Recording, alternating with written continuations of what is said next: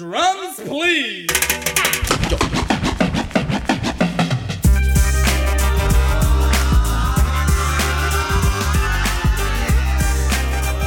PEM Currents is back, people, and we're starting our return with the introduction of PEM Briefs, a quick look at a topic, whether it be a diagnostic entity, indication for certain medication, or pretty much anything that is PEM relevant.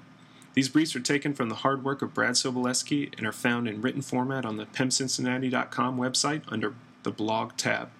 For those of you that hate to read or simply learn better from an audio format, you can just download this podcast, get the same knowledge. Easy as that. So let's get started with a case description. We got a 3-year-old boy that comes to your facility with a complaint of swollen privates.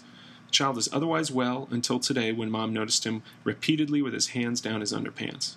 When she takes a look, she says he has crazy swelling of his wee-wee. He had been able to void normally and denies any pain. He's not having any vomiting or diarrhea, and there's no known trauma to the area. And it is summertime. He's been playing outside all day, including all day yesterday. On exam, it's a circumcised male with very edematous but soft foreskin with some erythema to that area. And this is where our podcast format falls short sometimes. If you want to see a good example of that, just jump over to the PEMCincinnati.com/blog website, and under the briefs category, look at the June 27th entry. You see a great picture. Back to the case. What is the diagnosis here? Well, it's pretty common and known by a few different names. Notably, it's summer penile syndrome, or seasonal acute hypersensitivity reaction. The appearance of the glans penis with the surrounding edematous foreskin has also received the name a lion's mane penis for obvious reasons when you see a picture. How very interesting. It is very interesting.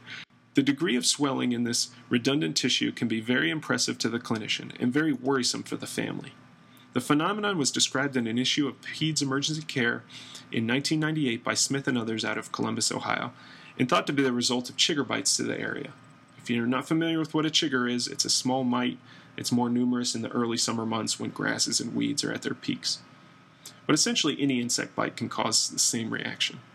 In this study by Smith, pruritus to the area was by far the most common symptom, seen in 84% of children. And that same percentage of children, 84%, had recent exposure to woods, parks, lawns, or poison ivy. So they're outside, they're getting these bites out there. Other symptoms included a visualized papule or a bite puncture mark in half of patients, erythema in a third of patients, and excoriation, which is certainly understandable, in 6%. More than half of kids also had evidence of other bite marks on other areas of the body. They reported an incidence of dysuria of 33%, but from my personal experience as well as that of the blog author Brad, that's higher than what we've seen. The strength of a urine stream was diminished in 8% of children as well. The treatment for this is primarily supportive. It consists of antihistamines, NSAIDs for pain, and cold compresses if the child can tolerate that. And if there's significant pain or difficulty with stream, a single dose of IV or PO Dex can be considered at a dose of 0.6 milligrams per kilogram with a max of 10 milligrams. You got to educate these parents and children on what to expect going forward.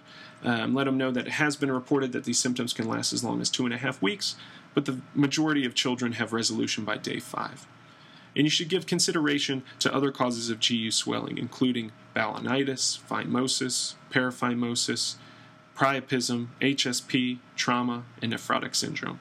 But in true cases of summer penile syndrome, urological assistance is not needed. So that's it for this edition of PEM Currents. More episodes to come with a mixture of these briefs and as well as more in-depth looks at PEM topics. As always, let us know what you think. Give us ideas for future topics at PEMCincinnati.com/podcasts. Until next time.